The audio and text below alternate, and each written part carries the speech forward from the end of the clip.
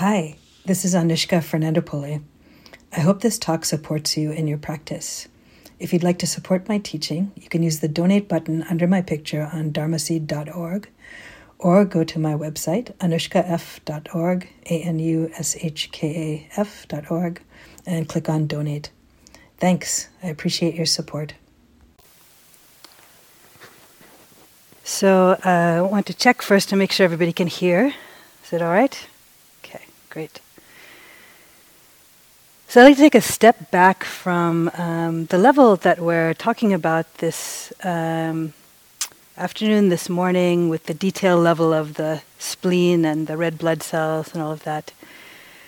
To take a step back and reflect a little bit about the bigger context of what it is that we are up to here on retreat, on the cushion, the chair, the bench.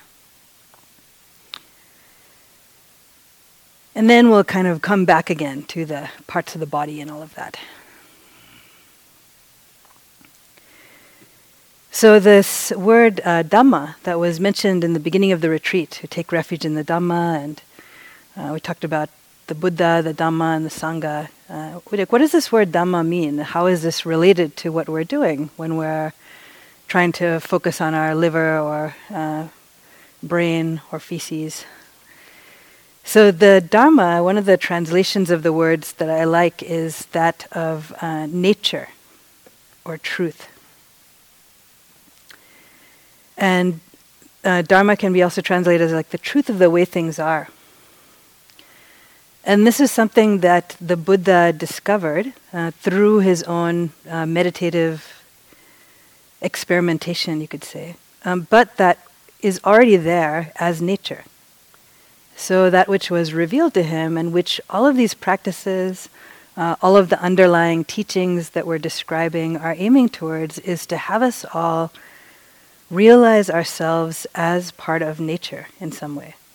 So have us all understand and recognize something that's true about the world, about experience, about the way things work, about the way we perceive ourselves. And in understanding that, in realizing that we can live in greater alignment with this. And the more alignment we live with, in alignment that we live with this truth, then the less we suffer.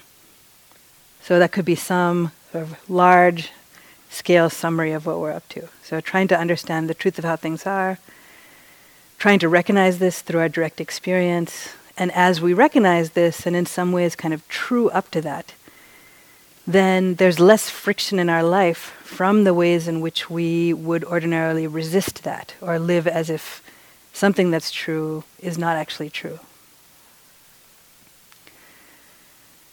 So you may have noticed that it's getting colder. I noticed this. And today is actually the last day of summer.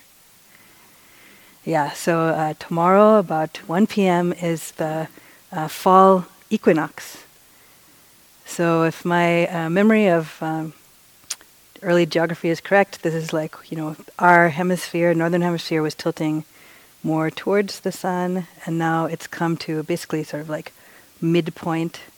And then starting tomorrow at 1 p.m., we're going to start tilting away the axis, right? Which means the days will be getting shorter and shorter, and probably becoming colder, darker, etc. So, sorry to bring you these tidings.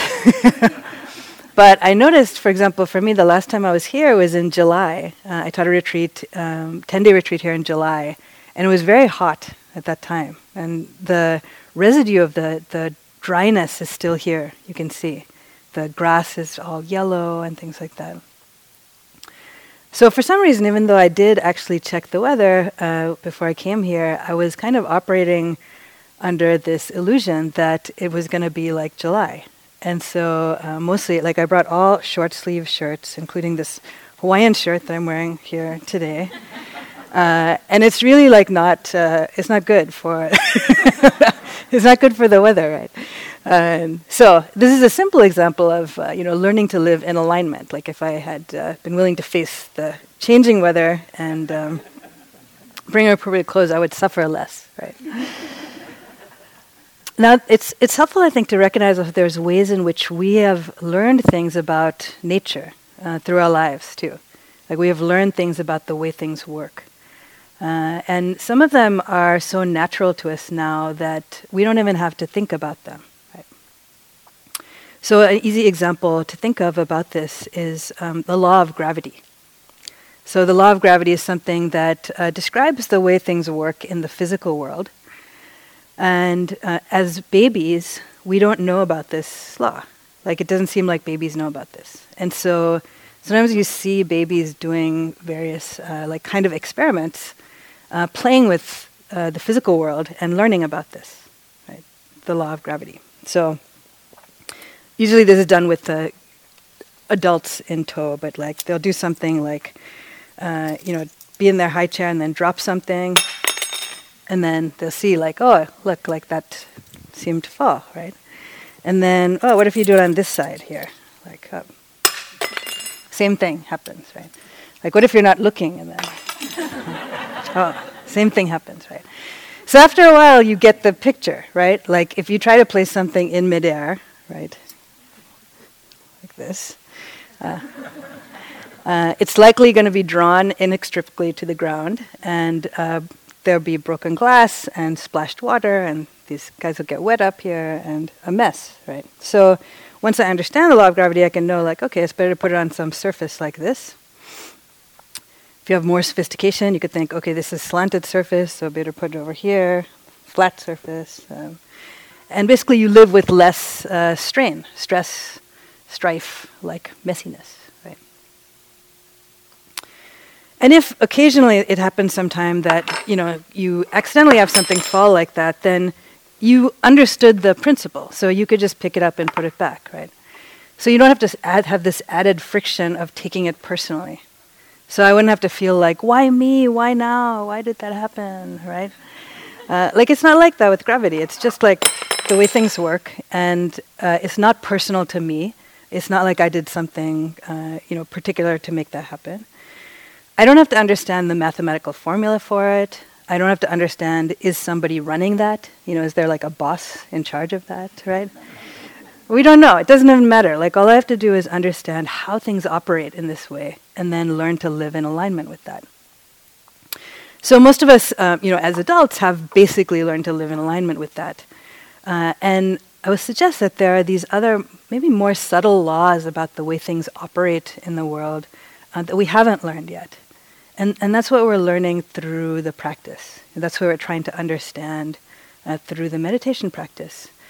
And retreat is really a great place and a great opportunity to be able to have the time, the energy to apply curiosity, to understand some of these underlying principles about the way things operate and the ways in which we are acting out of alignment with that, and thus having unnecessary strain, stress, suffering in our life.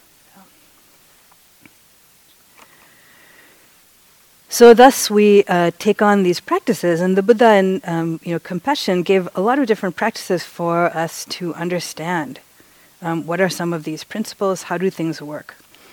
The practices that we're doing here on this retreat are part of this broader set of practices in the Satipatthana Sutta, so foundations of mindfulness or establishments of mindfulness. Those of you who have practiced in other retreats will recognize some of the ones about paying attention to the breath in different ways, which we've covered a little bit here. Paying attention to, some of them are the elements. We pay attention to mind states. We learn to pay attention to pleasant, unpleasant, neutral sensations. And then this particular one that we're working with is in some ways kind of an unusual one about the 32 parts of the body. So it's within this set of practices about the mindfulness of the body. And I want to read to you the section just before it, which we're also kind of trying to practice, and then a little bit excerpt from this part. So these teachings are ones that the Buddha, this historical person in 600 BC or so, actually gave verbally to a group of people, and then it was passed on orally for hundreds of years, and then eventually written down. And now here it is in translation for us in English. So this is section 3 of this aspect of the body. So a practitioner is one who acts in full awareness when going forward and returning, who acts in full awareness when looking ahead and looking away, who acts in full awareness when flexing and extending their limbs, who acts in full awareness when wearing their clothes, carrying their robe and bowl, who acts in full awareness when eating, drinking, consuming food and tasting, who acts in full awareness when defecating and urinating, who acts in full awareness when walking, standing, sitting, falling asleep, waking up, talking, and keeping silent. In this way, they abide contemplating the body as a body, internally, externally, both internally and externally, and they abide independent, not clinging to anything in the world. That too is how a practitioner abides contemplating the body as a body. So this is quite a comprehensive list of human activities. So we don't have urinating and defecating on the schedule, but you can see the recommendation is that you bring mindfulness to all of the activities of life, everything. So eating, getting dressed, using the bathroom, moving around. And this is a real help for the practice of meditation and for giving yourself the best chance to understand these kind of underlying laws of how things work. Now, the Qigong is a really good support for this because you're practicing different kinds of movements of the body. And then hopefully you could try to employ that in some way, even for the other movements when Marcy isn't there instructing you what to do. So you're putting on the shoe activity, right? So like what if that was actually like a Qigong movement? What if that was actually a movement that you practiced with full awareness as much as possible, right? Or maybe you have putting on the shoe activity. No, not yet, maybe, no, yeah. Or putting on your jacket, right? Or even the very mundane things of brushing your teeth or laying yourself in the bed, just allow that, all of the time in retreat to be an opportunity to practice full embodiment. Like, what would that be like to be fully embodied? What would that be like to be fully present? It's kind of a radical notion, a radical practice in that way. So then on to this next part, which is the specific kind of practice that we're doing. So I'm going to paraphrase a little bit of it, or excerpt. So a practitioner then reviews the same body up and down from the soles of the feet and down from the top of the hair, bounded by skin. And then the reflections are, in this body there are head hairs, body hairs, nail, teeth, skin, flesh, sinews, bones, marrows, kidney, heart, liver, diaphragm, etc. Yeah. So the whole list that we're going through like that. And then the metaphor that's used is just as though there were a bag with an opening at both ends full of many sorts of grain, like hill rice, red rice, beans, peas, millet, white rice. And a person with good eyesight could open it and review it thus. Oh, this is hill rice, this is red rice, these are beans, these are peas, this is millet, this is white rice. So too a practitioner reviews in the same way the body. In this way they abide contemplating the body as a body, internally, externally, both internally and externally, and abide independent, not clinging to anything in the world. This too is how a practitioner abides contemplating the body as a body. So this is kind of an unusual thing that we're doing, to regard this physical body that we usually take to be me, very, very personally, in the same way that you would regard looking into a bag of different grains. So why is this helpful to do, right? Like, what's helpful about it in that way? Because you might think like, well, obviously I can do that with a bag of grains because I'm not the bag of grains, but I'm me, right? This is me. That's been clear. Like, what are you talking about? This.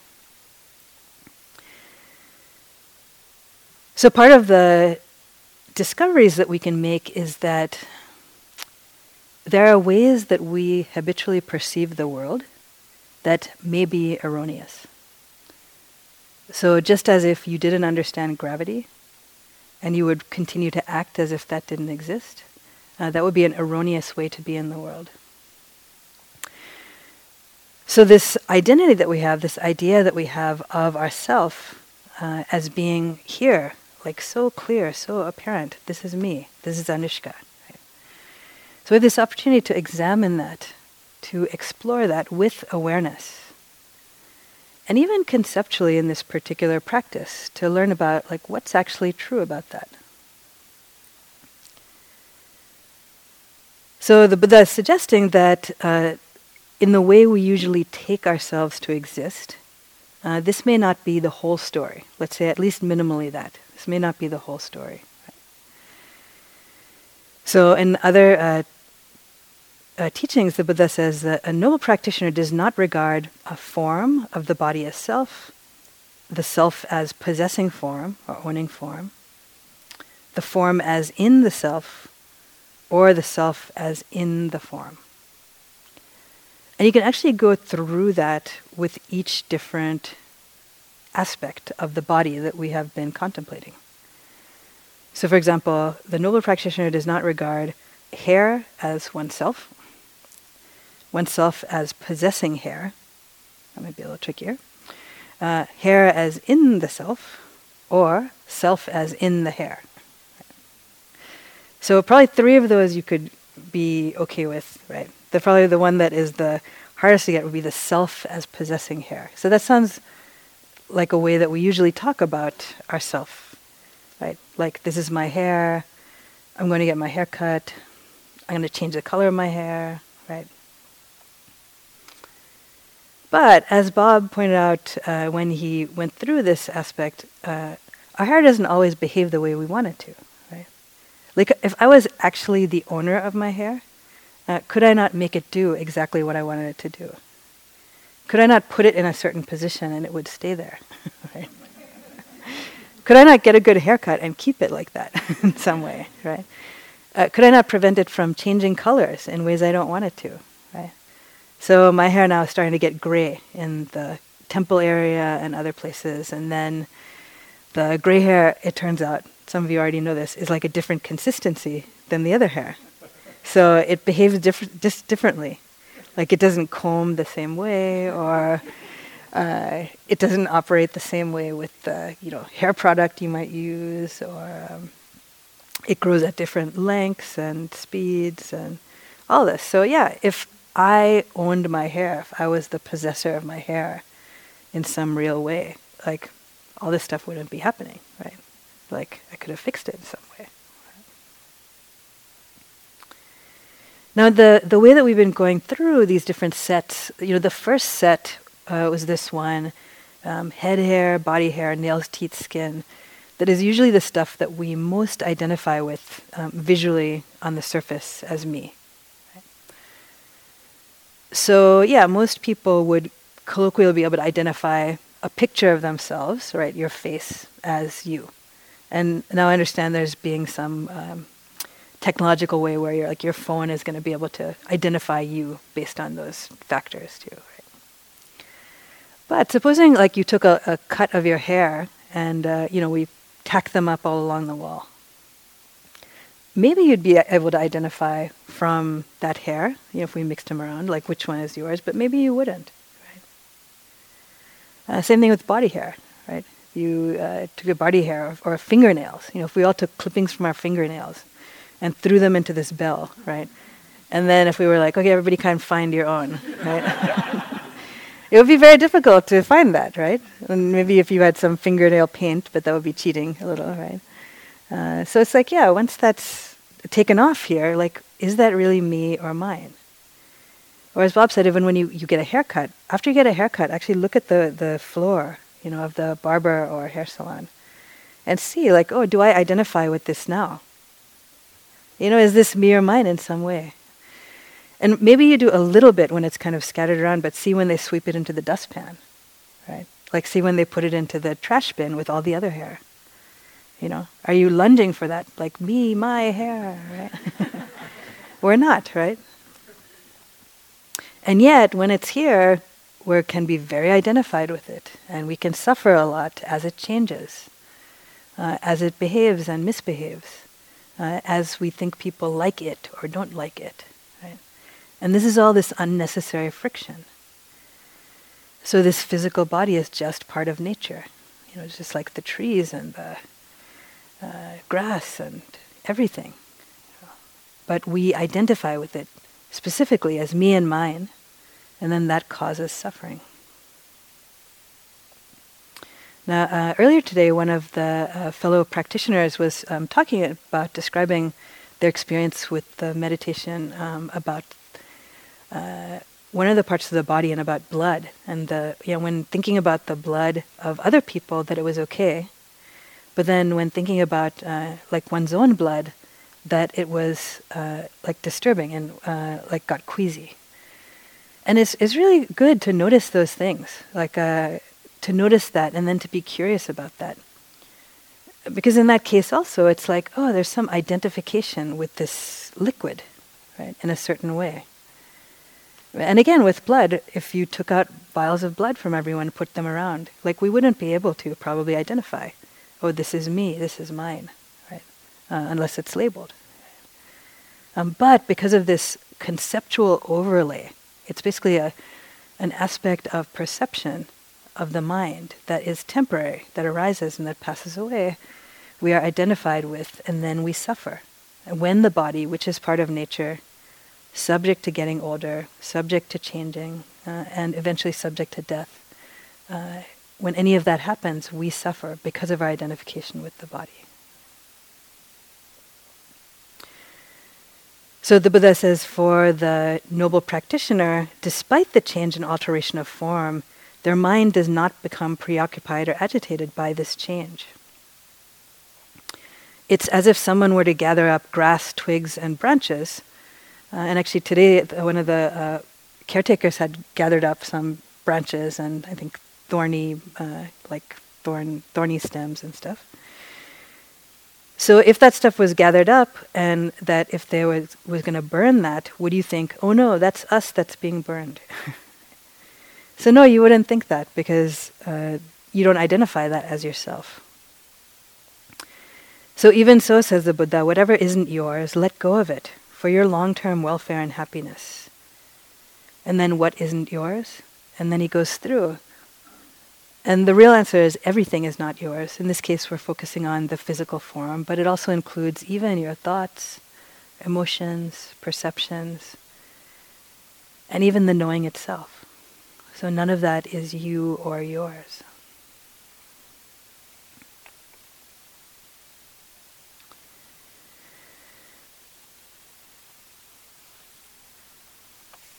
So I know that Christian talked some about impermanence and the three characteristics last night. So I want to reinforce that for you, since we're doing the parts of the body, with some science too. And since I gave you sort of the bad news about it getting colder and darker, this article you may perceive to be good news, which is your body is younger than you think. So this is from the New York Times, an article from 2005. So there was apparently a new way of basically dating cells, so understanding the age of cells that was discovered and then applied to different areas of the body. And it was a surprise. So although people may think of their body as a fairly permanent structure, most of it is in a state of constant flux, as old cells are discarded and new ones are generated in their place. Each kind of tissue has its own turnover time, depending in part on the workload endured by its cells. The cells lining the stomach last only 5 days. The red blood cells, bruised and battered after traveling nearly 1,000 miles through the maze of the circulatory system, last only 120 days or so before being dispatched to their graveyard in the spleen. The epidermis, or the surface layer of the skin, is recycled every 2 weeks or so. The reason for this quick replacement is that this is the body's saran wrap. It can be easily damaged by scratching or solvents or wear and tear. As for the liver, the detoxifier of all the natural plant poisons and drugs that pass your lips, its life on the chemical warfare front is quite short. An adult human liver probably has a turnover time of 300 to 500 days, so 1 to 2 years. Other tissues have lifetimes measured in years, not days, but are far from permanent. Even the bones endure nonstop makeover. The entire human skeleton is thought to be replaced every 10 years or so in adults, as twin construction crews of bone-dissolving and bone-rebuilding cells combine to remodel it. So impermanence, even that which feels the most solid and permanent and me-ish is actually just this constant, shifting, changing kaleidoscope in this physical body. So there's nowhere to stand, there's nothing to hold on to in all of this. And certainly there's a way in which the designation of this is me is a concept that can be useful. But notice how the concept arises differently at different times. The idea of who you are. So here's some examples that might have come up during your time here. So I'm terrible at meditation. I'm a terrible meditator. I can't do this. I should just pack it up and go. I'm a great meditator. I'm the best one here. I'm so good at this. Maybe I'll go to a monastery like Bob did, and on and on, right? And these can happen in rapid succession, right? Or sometimes it could be like, wow, I'm so smart. Or in the next moment, it's like, oh, I'm so stupid, right? Oh, I'm so clumsy. I'm very graceful in my movements. My qigong, so totally graceful, right? So on, and you have an identity in relationship to others. So sometimes you might be in a group of people and you feel like, wow, I'm the youngest person here. And sometimes you're in a group of people and you feel like, wow, I'm really old, like I'm the oldest person here, right? Sometimes you're in a group of people and you're very aware of some way in which you are different, right, in identity. And then sometimes you're in nature and suddenly you realize like you're the only human. So you encounter these animals, like a herd of deer or turkeys, and suddenly you're very aware of your humanness, right? Which is how the turkeys see you, right? Or the deer or something like that. So, all of these are relatively true, but they're all coming and going. And the thing is, can we hold them lightly? Can we just see them as temporary arisings? Maybe useful for a particular interaction, but not permanently there.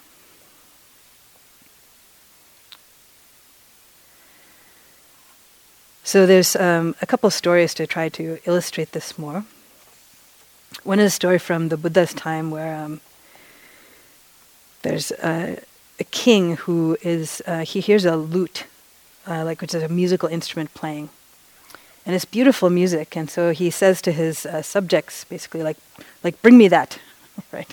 Like, bring me Hasenpfeffer, bring me that thing, right? So they say, okay, so then they bring him the lute, this musical instrument. And then he's like, no, that's not what I wanted. I wanted that experience, that music, right? That sound, right? So they say, well, we can't really bring you the sound. I mean, this is the instrument that when someone played it, produced the sound. And he was like, no, bring me the sound. And they said, well, we can't really do that. So he's like, oh, I'll find it myself. So then he takes an axe and starts to break the lute into pieces, looking for the sound, right? So he pulls the strings off and hacks the body up and pulls it apart. But there's no sound to be found, of course, right? So this is a bit of a teaching for us about what happens when you really examine looking for this me-ness that's there. Finding this permanent, independent, abiding, unique, controlling self. Everything that we experience through the body, through the mind, and even through the knowing of that cannot actually be identified as such when we look more closely. Or there's another story there's a series of dialogues that happens with a king named King Milinda. And he's a very curious king. He's like interested in Buddhism, and this is like later from the time of the Buddha. There's a monk named Nagasena who comes there. And so they have many dialogues about various issues and dharma, and this king has many questions. And one of his questions is really about this, it's anatta, or non-self thing, as many of you have questions about this. And he's kind of perplexed about it, but also you can kind of tell from his questions he's also like a little bit annoyed by this concept.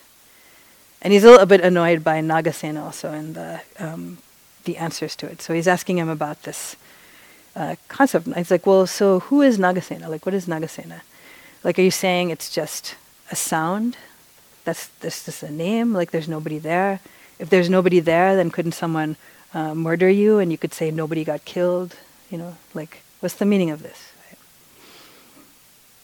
So then Nagasena says, "Oh, king, how did you get here to meet me? Like, we know that you wouldn't travel by walking." And he says, "Oh, I came in a chariot."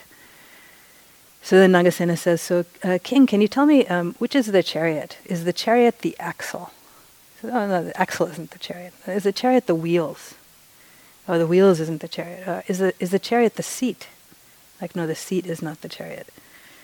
And on like this. And, you know, in this modern metaphor, you might have to do it with, like, the Toyota Corolla or something, you know, like, what is that, right? Is it the wheels? Is it the chassis of the car? Is it the windows? Is it the steering wheel?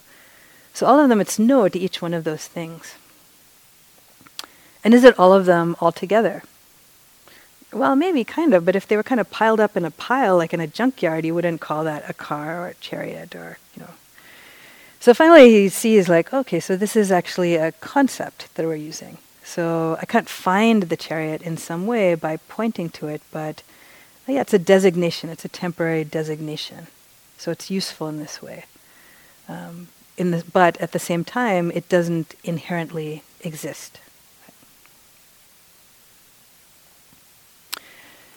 To bring it back to the body, so there's many lists that we have, Buddhist teachings. You know that Christian went over the 5 hindrances with you, and you probably heard 4 Noble Truths. Here we're doing 32 parts of the body.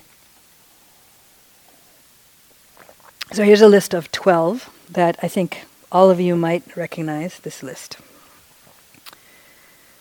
So butter beans, butternut squash, roasted red pepper, yellow onions, veggie stock, water, olive oil, thyme, tarragon, roasted fennel, salt, and pepper. Okay. You recognize that? Yeah. So that was the soup we had tonight. That was the butternut squash bisque, right? So now at some point, all of these different ingredients were not together, right? So there was some field in which the butternut squash was growing. There was some ground in which the yellow onions were. There was some spring where the water was coming from. There was some possibly distant place where they were growing olives, right? And then, you know, at different times, there were people doing labor to pick these different herbs and vegetables and the olives and press the olives and different things. And you can imagine for the soup, there's like all this activity happening, actually many distant places.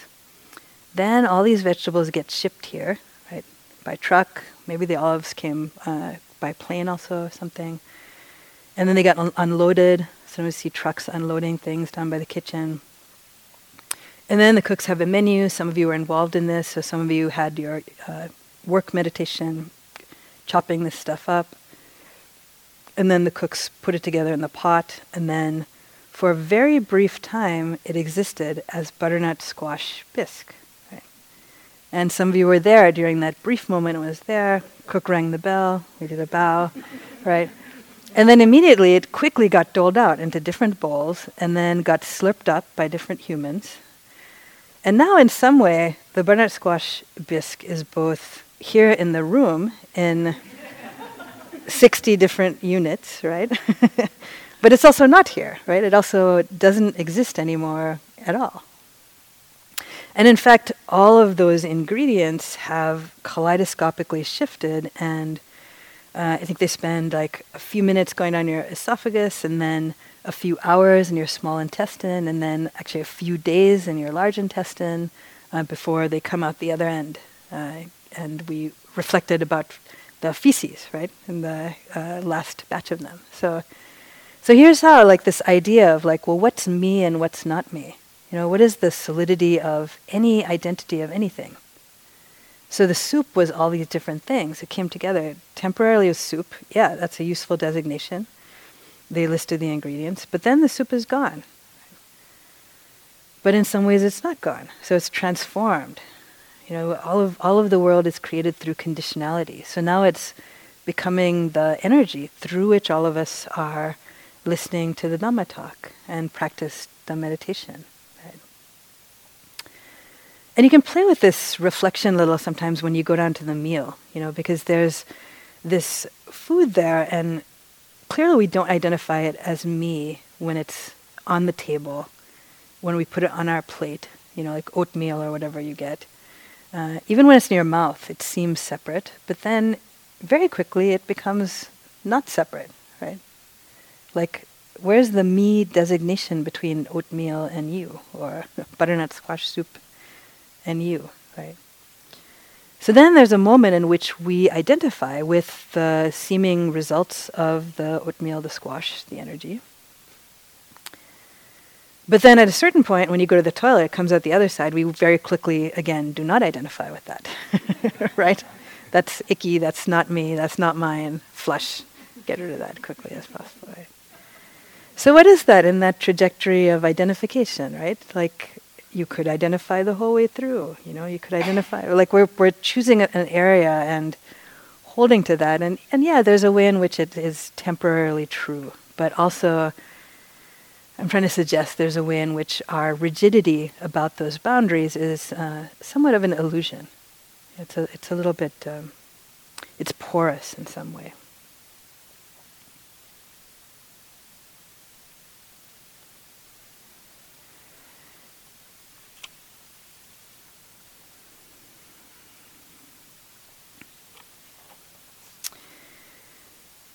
So one more area that has been interesting to me to learn about lately regarding our bodies and our identification that helped me to shake things up a little bit more too is in learning about something that's called the microbiome. So apparently this is sort of new-ish area of research, maybe the last 5-10 years or so, in which it's been discovered that we all have some very large amount of bacterial cells living communally within us, and not bad ones that are like harming you, but actually that have been there since birth in some way. So I'll read you a little bit about this. So we may think of ourselves as just human, but really we're a mass of microorganisms housed in a human shell. Every person alive is host to about 100 trillion bacterial cells. They outnumber the human cells 10 to 1 and account for 99.9% of the unique genes in the body. Our collection of microbiota, known as the microbiome, is the human equivalent of an environmental ecosystem. Although the bacteria together weigh a mere 3 pounds, their composition determines much about how the body functions, and alas, sometimes how it malfunctions. So here again, our idea of separation, like here's me, and even with regards to, the other, when we create an other, like bacteria, or it's like, oh, actually there's a way in which we're fully part of this symbiotic community of organisms. And particularly interesting is, I think, like, you notice the way in which the mind also is constantly creating this story of me at the center of the universe. Right? Notice your thoughts as they arise about basically any which subject at all that comes up, and how you are the center of the story, right? Like what happened to me, what I'm going to get next, what's going to happen to me next, what might happen to me, what might not happen to me. So, but it's really just a matter of perspective, because, from the perspective of the 100 trillion bacterial cells, like we are not the center of the universe, right? Like we're even outnumbered, it says here, right, in some way. Okay, a little bit more about this. There's a project now of mapping these. And apparently until a few years ago, people didn't really understand about them. But they're actually essential for human life. They're needed to digest food, to synthesize vitamins, to form a barricade against disease-causing bacteria. And there are many more strains that were originally thought. So the microbiome starts to grow at birth. So as babies pass through the birth canal, they pick up some of the mother's vaginal microbiome. Babies are microbe magnets, said this researcher. So over the next 2 or 3 years, the baby's microbiomes mature and grow while their immune systems develop in concert. And their immune system learns not to attack these bacteria, recognizing them as friendly. In adults, the body carries 2 to 5 pounds of bacteria, even though these cells are minuscule. The gut, in particular, is stuffed with them. The gut is not jam-packed with food, it is jam-packed with microbes. Half of your stool is not leftover food, it is microbial biomass. But the bacteria multiply so quickly that they replenish their numbers as fast as they are excreted. And the bacteria also help the immune system, so the best example is for women, the vagina, where they secrete chemicals that can kill other bacteria and make the environment slightly acidic, which is unappealing to microbes that will be unhealthy for you. So now there's this project of mapping these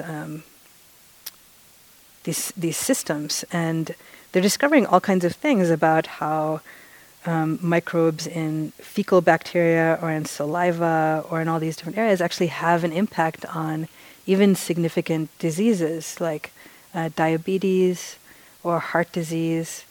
So it's not even just about like me and my body. There's this whole ecosystem that we're all a part of, and not even necessarily like the central part of, too.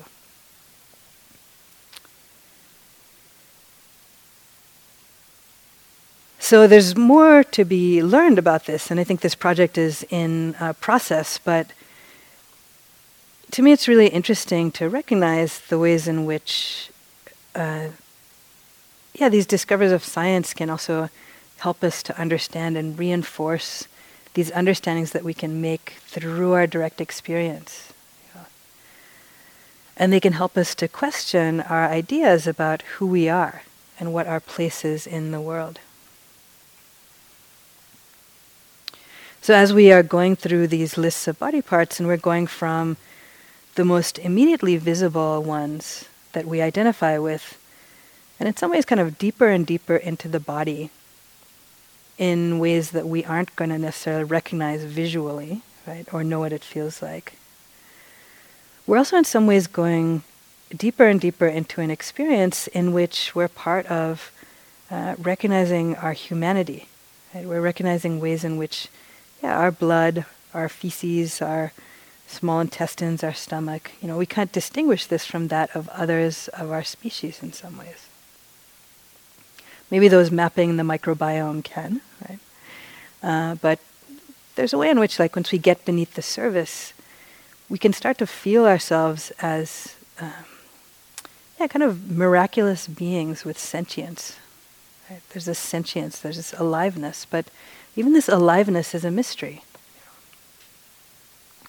So when I talked about the systems of the muscles, largely I was talking about the muscles that are I think they're called voluntary muscles, or under our control, like the musculoskeletal muscles. But at the same time, there's a whole host of muscles in the heart, in the intestines, and all of the arteries that are involuntary. Right? So there's a whole lot of muscles that are constantly working, digesting and moving blood around and keeping the heart beating and everything. It's just happening seemingly like on its own. So who's the me in that too? Right? Or even with the breath, which it seems like, you have some control over. As my friend and colleague Wes Nisker upstairs likes to say, even if you try to hold your breath to make yourself pass out, then you pass out and then you begin breathing again. Right? You fall unconscious, but then the body continues to breathe. So there's a way in which in this life is kind of miraculous and mysterious, you know. And as the Buddha said, for all of us, the span of life is unknown. You know, the length of our life is unknown. How we pass is unknown. So the more that we can recognize that, it's not to make us more afraid or, it's not to make us feel scared about everything, but actually if that reflection helps to wake us up, like wake us up to this experience of life that's here now. You know, wake us up to our ability to become aware, to live more fully embodied lives, to cultivate this awareness that we can bring to our own experience for the sake of gaining insight, as well as to all the people that we meet from now on.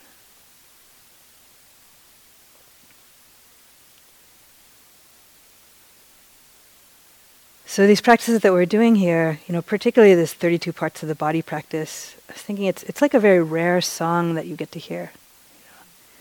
You know? It's a very rare practice to get to learn. And I'm very happy for all of you that you're here to learn this and hear this very rare melody of this.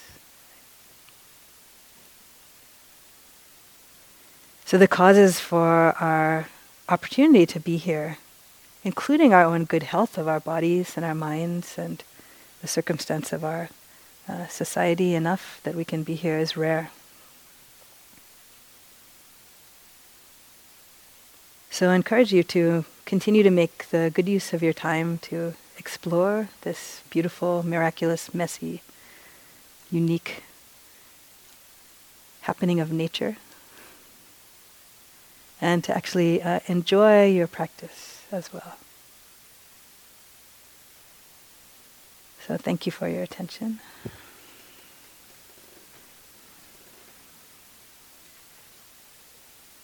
So you can feel again the sense of your contact with your chair, cushion.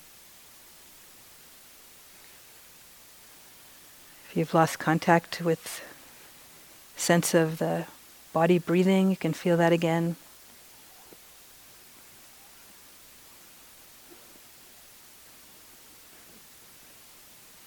You can notice the temperature, however you feel it in different parts of the body.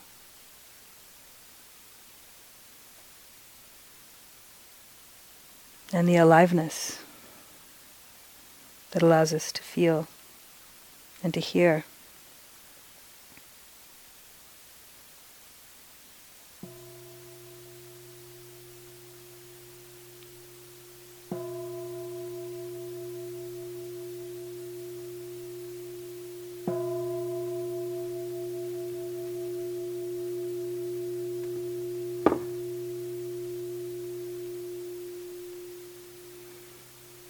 So may we all fully wake up to the truth of who we are.